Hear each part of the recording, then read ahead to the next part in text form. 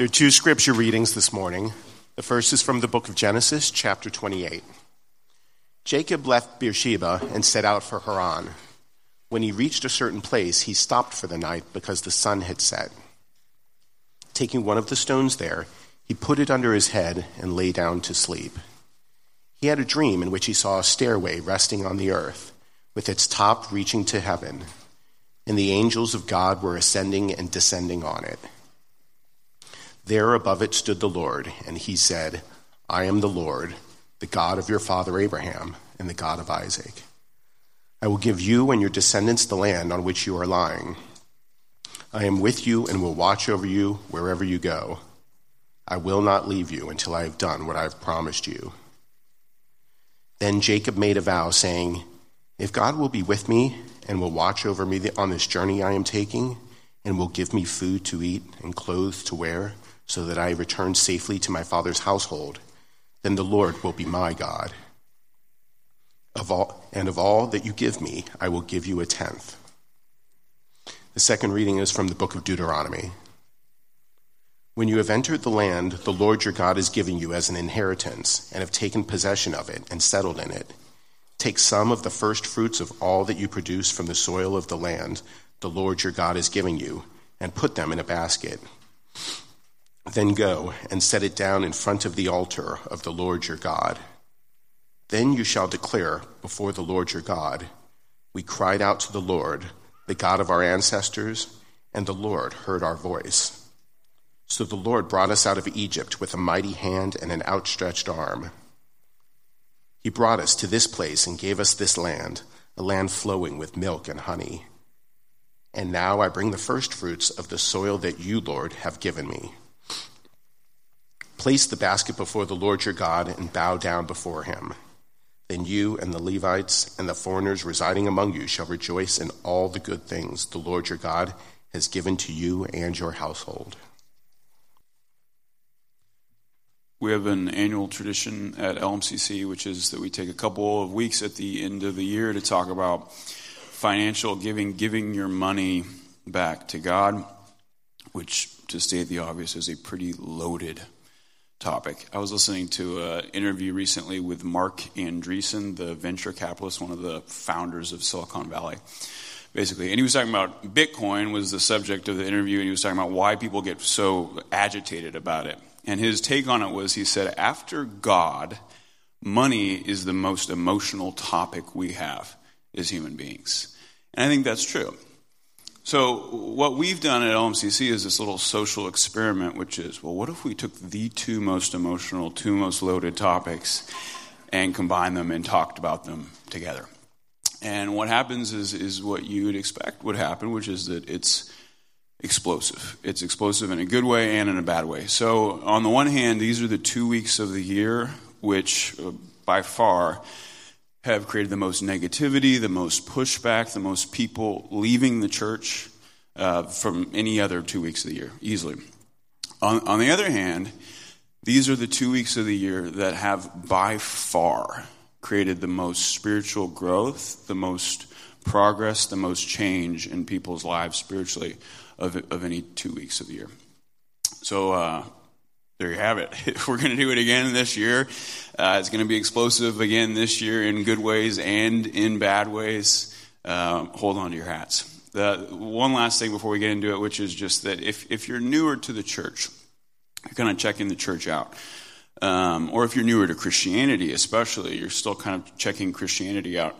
I do want to say that these messages are not directed toward you. So there's zero expectation that you would give. There's also zero expectation that you would be tracking with any of this, or that any of this would make sense to you. On Sundays, usually we try to kind of aim at a broad audience, believer, non-believer, post-believer, pre-believer, quasi-believer. But these messages, these 2 weeks, are directed at a very narrow audience, which is those who are already believers, who are already committed believers, and are already committed to this church. So if that's not you, we're glad you're here. This is for you normally, but for these 2 weeks, you're kind of just eavesdropping on a conversation that you're not really a part of. Anyway, that's what we're talking about this week and next. And this morning I want to talk about giving under three headings. So first, amount. Second, timing. and third, rationale. Amount, timing, and rationale. Amount, how much should I give? Timing, when should I give? And rationale, why should I give? Those will be the three sections. This morning's sermon will take it one at a time. So first, amount. How much should I give? And fortunately, the Bible gives us an answer to that question. It gives us an actual number.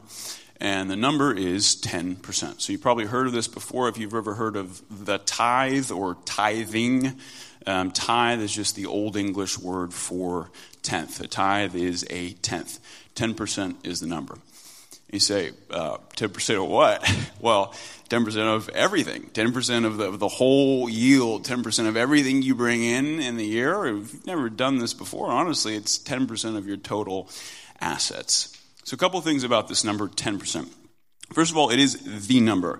It's not like there's debate about it. It's been recognized as the number for thousands of years by Jews, and then after that for thousands of years by Christians. So it's not like some people say, well, maybe it's 5% or maybe it's 20%. It's the number. It comes up over and over again in the Bible in all of these different sorts of contexts. So it is 10%. That's the number. The second thing about this 10% number is that it's a rule of thumb, not a law. What do I mean by that? Well, there was a time where it was a law. So in the nation of Israel, they actually legally had to do this. That obviously doesn't apply to us, but what you see in Scripture is that the practice of giving 10% existed before the law ever came into being. So that was that first Scripture reading you heard this morning. Jacob, there's no law about this, and you see the same thing with Abraham, Jacob's grandfather. There was this practice of doing this. What that means, when I say it's a rule of thumb and not a law, how are you supposed to take that? I don't mean just disregard it. What I mean is, remember that it's there for your benefit. It's there as a convenience to you, assuming that what you want to do, again, I'm only talking to those of you who are committed Christians and are already committed to this church. So the assumption is, I want to do right by God. I want to do what God expects of me. Well, if that's where you're starting, then knowing what the expectation is, that's just sort of nice. That's just helpful information. It's like when you go to a restaurant and you know that the rule of thumb is you're going to tip between 15 and 20%. Well, that's not a law. Nobody's going to penalize you if you don't do that. It can't be enforced, but it's a rule of thumb that you abide by. And the reason you abide by it is because you want to do right by the server. You don't want to offend the server. You don't want to cheat the server. And so knowing that there's this expectation of 15 and 20%, that's nice. That's helpful so you can know you're in the right range. Same thing here with God. If you want to do right by God, if you don't want to cheat God, if you don't want to offend God, then knowing that 10% is kind of the baseline is helpful. That's the third thing about this number, which is when I say it's a baseline, for Christians it is a baseline. So it's a floor, not a ceiling. What the New Testament makes clear is that 10% is where you start. And then as your faith grows, you grow up from there. So passages in the New Testament talk about giving 50% or even more. But 10% is where you start. So you grow from there. You don't grow to there. It's not like you start at 1% and grow up to 10%. 10% is where you start. Now, back to this idea of it being a rule of thumb and not a law. What people always want to know is, well, is it 10% before taxes or it's 10% after taxes? Well, it's 10% before taxes. And here's why. If you are calculating your 10% after you've already paid your taxes, what you're doing essentially there is you're putting the government in line in front of God. And if you're going to do that, if God's going to go second, why wouldn't he go third or fourth or fifth? See, what's different about your taxes? Well, is it that it's taken out of your paycheck before you ever see the paycheck? That doesn't matter. That's just, again, as a convenience to you. It's just automatic bill pay. It's still your money. You say, yeah, but I don't have a choice. I don't have a choice if I pay taxes. Well, you don't have a choice about a lot of things. You don't have a choice if you pay your electric bill either. So if God's going to go after taxes, why wouldn't you say, well, I'll subtract taxes, and then I'll subtract rent, and I'll subtract utilities, and I'll subtract tuition, and I'll subtract groceries, and then I'll give God 10% of what's left of my disposable income after that. See, the logic would be the same. So you got to put him first. It's 10% of everything, 10% of the whole deal. That's the amount. How's everybody liking the sermon so far? This is great, right? I told you, it was going to be fun. It actually gets better from here. Well, it gets better and then it gets worse at the end again. So enjoy the middle, because the middle is really great. So the second thing is the timing. Section number 2, that's amount. Section number 2 this morning is the timing. When are you supposed to do this? And built in with the timing is this other principle of kind of the big upside of this. So the timing is, you saw this reference to this in the second passage, the beginning of the second passage. There was this reference to the first fruits. And this is something you see repeatedly in Scripture. Even the first offering that's ever given in the Bible is Abel, and it specifically says God was pleased with the offering because he gave of the firstborn from his flock. So what's this deal with the first fruits? Why does that matter? Not being a farmer, I had to look this up. And the first fruits, basically what that is it's the pre-harvest. It's sort of like you get this before you know how big your total harvest is going to be. You get the preview, and God is saying, give that. So the way this works at LMCC, the way we've tried to kind of modernize that principle and appropriate that principle is that's why we do this year-end pledge. So 2 weeks from today, on December 18th, everybody in our church, me and Brittany and the other pastors and their spouses and the ministry leaders and their spouses, we're all going to do this very simple thing. We just take a card and write a number down on a card and turn it in. And that number represents the total amount that we're pledging, promising, committing to give away in 2017. You say, well, why pledge ahead of time? What's the point of that? Why not just give as it comes in? And the answer is it's back to this principle of the first fruits, because what that enables, when you pledge up front, before you know how big your harvest is going to be, is it brings faith into the equation. And faith activates God's power. Because for a lot of us, you're in the same situation a farmer is in, which is you don't exactly know how much you're going to make next year. Between bonuses and gigs and contracts, and it's not, the economy is not like it used to be where you work for the same company for 40 years and you got a set salary. It's not like the old days. It's more like the old days where you can have a different size harvest on any given year. And when you give to God first, before you know how big your harvest is going to be, what you're saying to him there is, I trust you. And it's risk. Like any risk, there's a downside and there's an upside. So the downside is when you make this pledge and you say, I'm going to give this much no matter what. Let's say you were trying to estimate 10% of what you're going to make next year. And let's say you have a worse year than average. Well, then the downside is you actually gave more than you wanted to. You have a bad year, you gave more than 10%, and you feel like, man, I really needed that money. Does that happen? Yeah, it happens occasionally. It's the exception to the rule.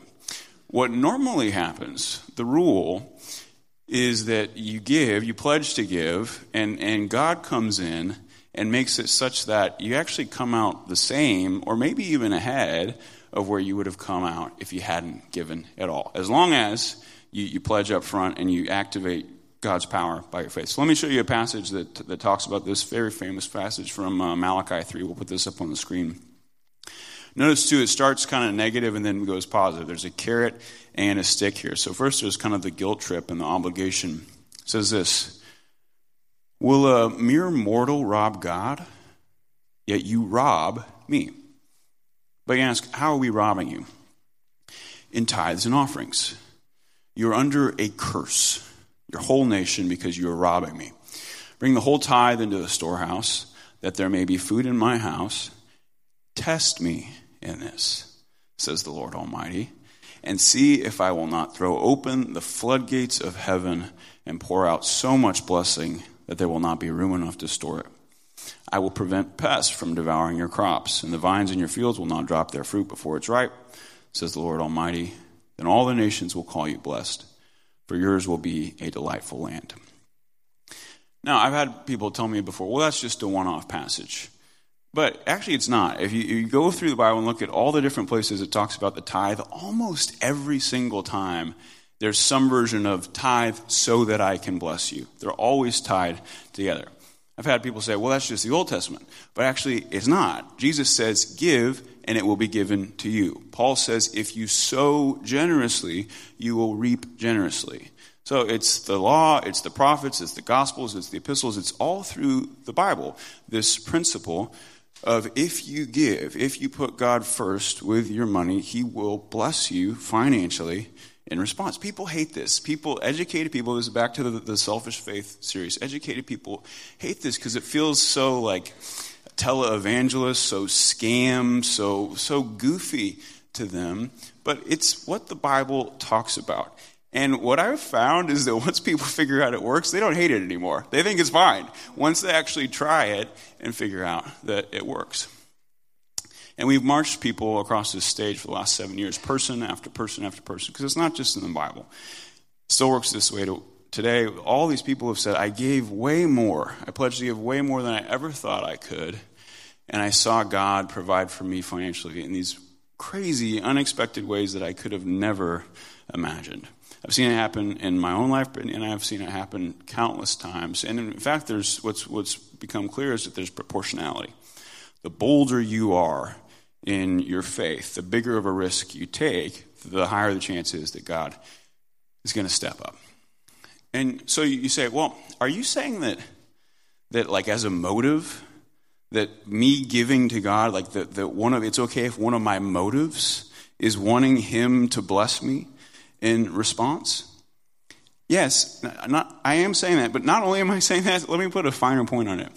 What I'm saying is that motive, giving because you want God to bless you in response, that motive is actually higher and better and purer and holier than giving out of the goodness of your heart just because you're so gosh darn generous and you love other people so much and you want to share.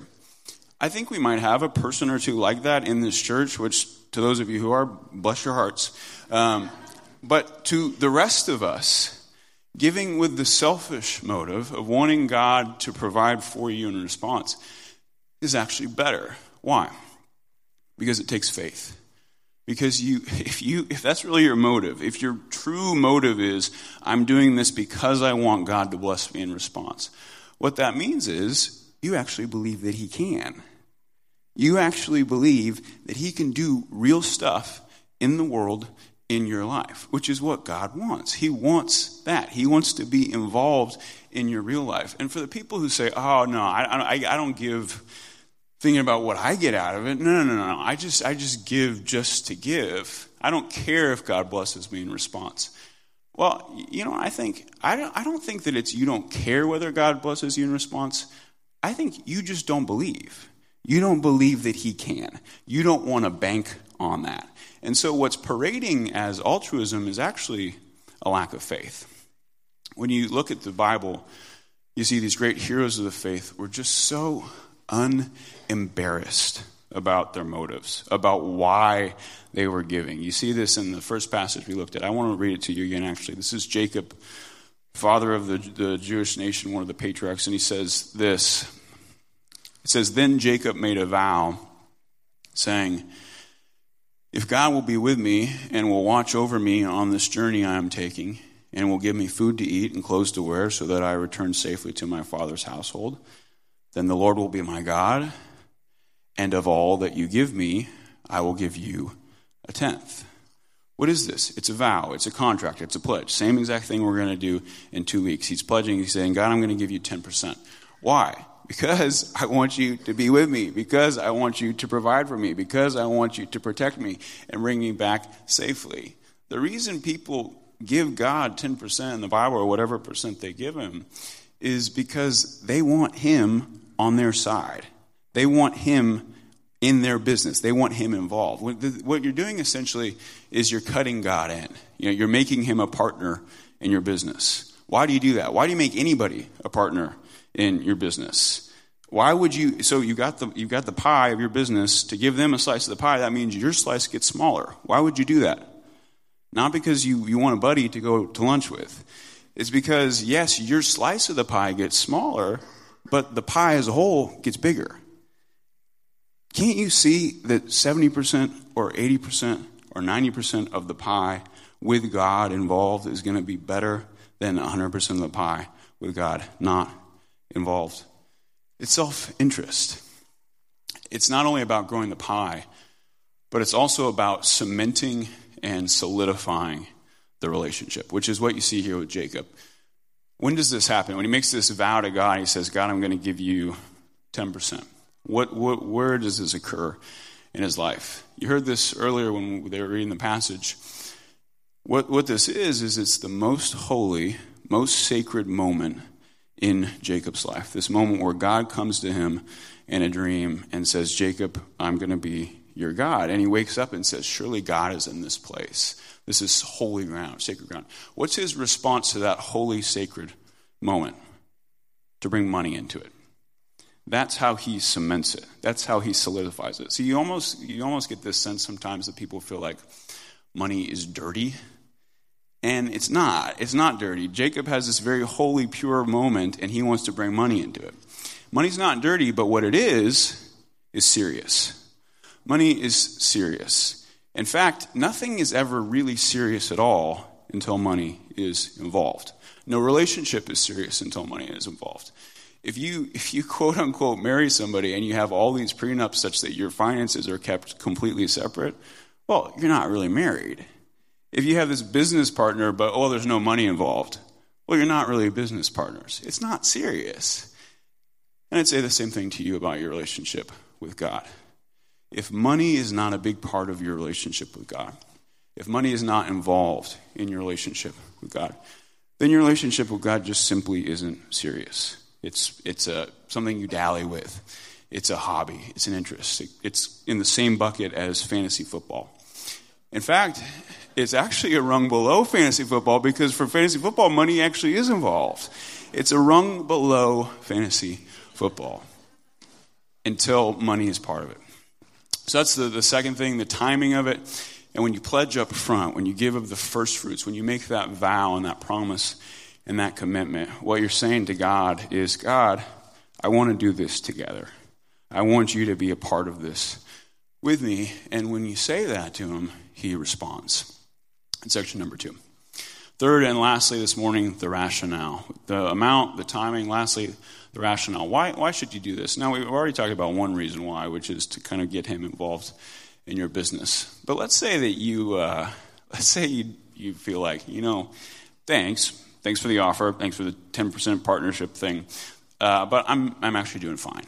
I'm doing fine as it is on my own. Don't really need a partner, so I think I'll take a pass.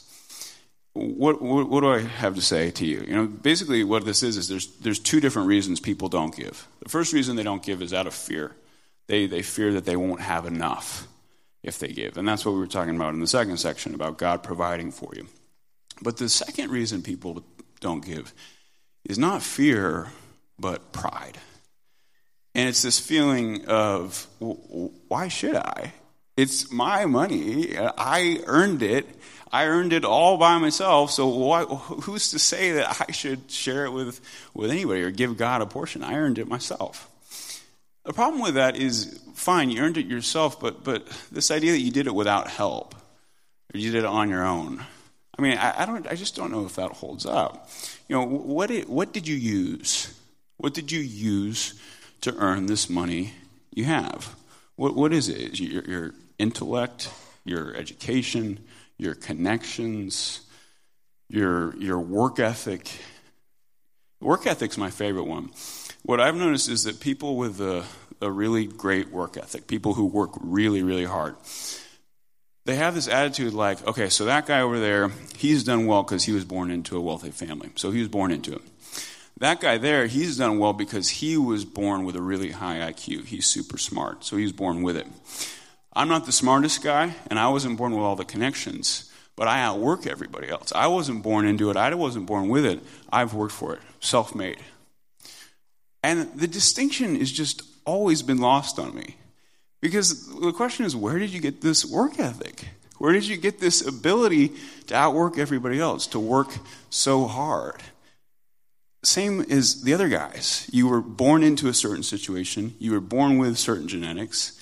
You inherited this ability. You say, no, not true. I was lazy till I was 25, and then I decided that I was going to be a really hard worker. Well, okay. A, that never happens. B, even if it did happen, it's still the same thing. At 25, where did you get the desire and the ability to teach yourself to work so hard? So the idea that it's just completely self-made, it just doesn't hold up. A strong work ethic is no different than a high IQ, is no different than good looks, is no different than a likable personality, is no different than being born into a wealthy family. It's all stuff that you didn't do anything to earn or deserve or to give yourself. Yes, you've worked hard for your money, but you've worked hard for your money with the life that has been given to you by God, with the talents that have been given to you by God, and the circumstances you have been placed in by God. And what that means is that your money, like everything else in all creation, doesn't belong to you, it belongs to Him. The way the Bible talks about this is it uses this word steward. Steward is the old word for manager. And when Jesus talks about this is interesting. I would assume to those of you who work in finance, one of Jesus' favorite illustrations is he specifically talks about managing money, managing other people's capital. And so one of his most famous parables is he says, okay, this is what life is like. Life is like God's this guy with a lot of money, and he gives different chunks of capital to different money managers, and he says, go invest it and see what kind of return you get. Well, if that's true, if it all comes from God, then what that means is that a minute ago we were talking about it like, okay, it's your money and you cut God in on 10% of it. But if it's all from God originally, if all of this wealth earning potential is from God originally, then that kind of flips it.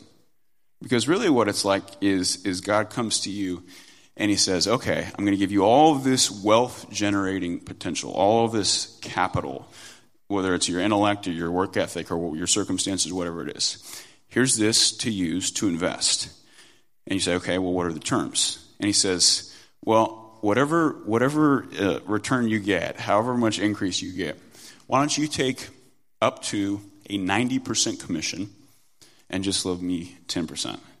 Take 70% commission, 80% commission, 90% commission if you want. All I ask is that you leave me 10%. Well, you'd take that deal. Anybody would take that deal because nobody's ever heard of a 90% commission, and yet that's exactly what God offers us. And it puts this idea of withholding it in a different light too, because if you're managing somebody else's money, somebody else's resources, and you take a larger commission than has been agreed upon, well, that's not just failing to do a good deed. That's a serious ethics violation. That's not just a lack of generosity, that's a lack of integrity. And that's what Malachi is saying in that passage. The first part, the hard-hitting part of the passage, is will you rob God? Will you rob God? And yet you do in tithes and offerings. It's stealing. It's stealing to not give him just that little bit that he asked for. It's stealing. And of all the people you consider stealing from, I wouldn't think that God would be at the top of that list. So that's the rationale. Even if you're not attracted to this idea of him being part of your business, which if you believe that you could do anything, you would be. But even if you're not attracted to that, the bottom line is that at the end of the day, you are a created being. God made you. And you owe him this, just acknowledging that I didn't make myself. You say, well, I don't feel right about giving this church 10% of my income. Fine, I am not saying that this church has a right to 10% of your income. Give it wherever you want. I don't care. I'm saying that God has a right to 10% of your income. I'm saying that you flat out do not have a right to more than 90% of what you make, period, because you didn't make yourself. So that's week one. We'll come back at it again for those of you who are still here next week. Let's pray. God, you know how touchy we are when money gets involved. You know how our defenses go up. You know how many excuses we have. I ask that you would speak to us. I ask that my voice and my words would fade away, and that whatever that was said this morning that was true and of you, that would, by the power of your Spirit, be driven into our hearts, that you would get through to us, and that you'd help us to catch a glimpse of how, if we just allow you into this part of our lives, the whole rest of it opens up. We pray these things in Jesus' name. Amen.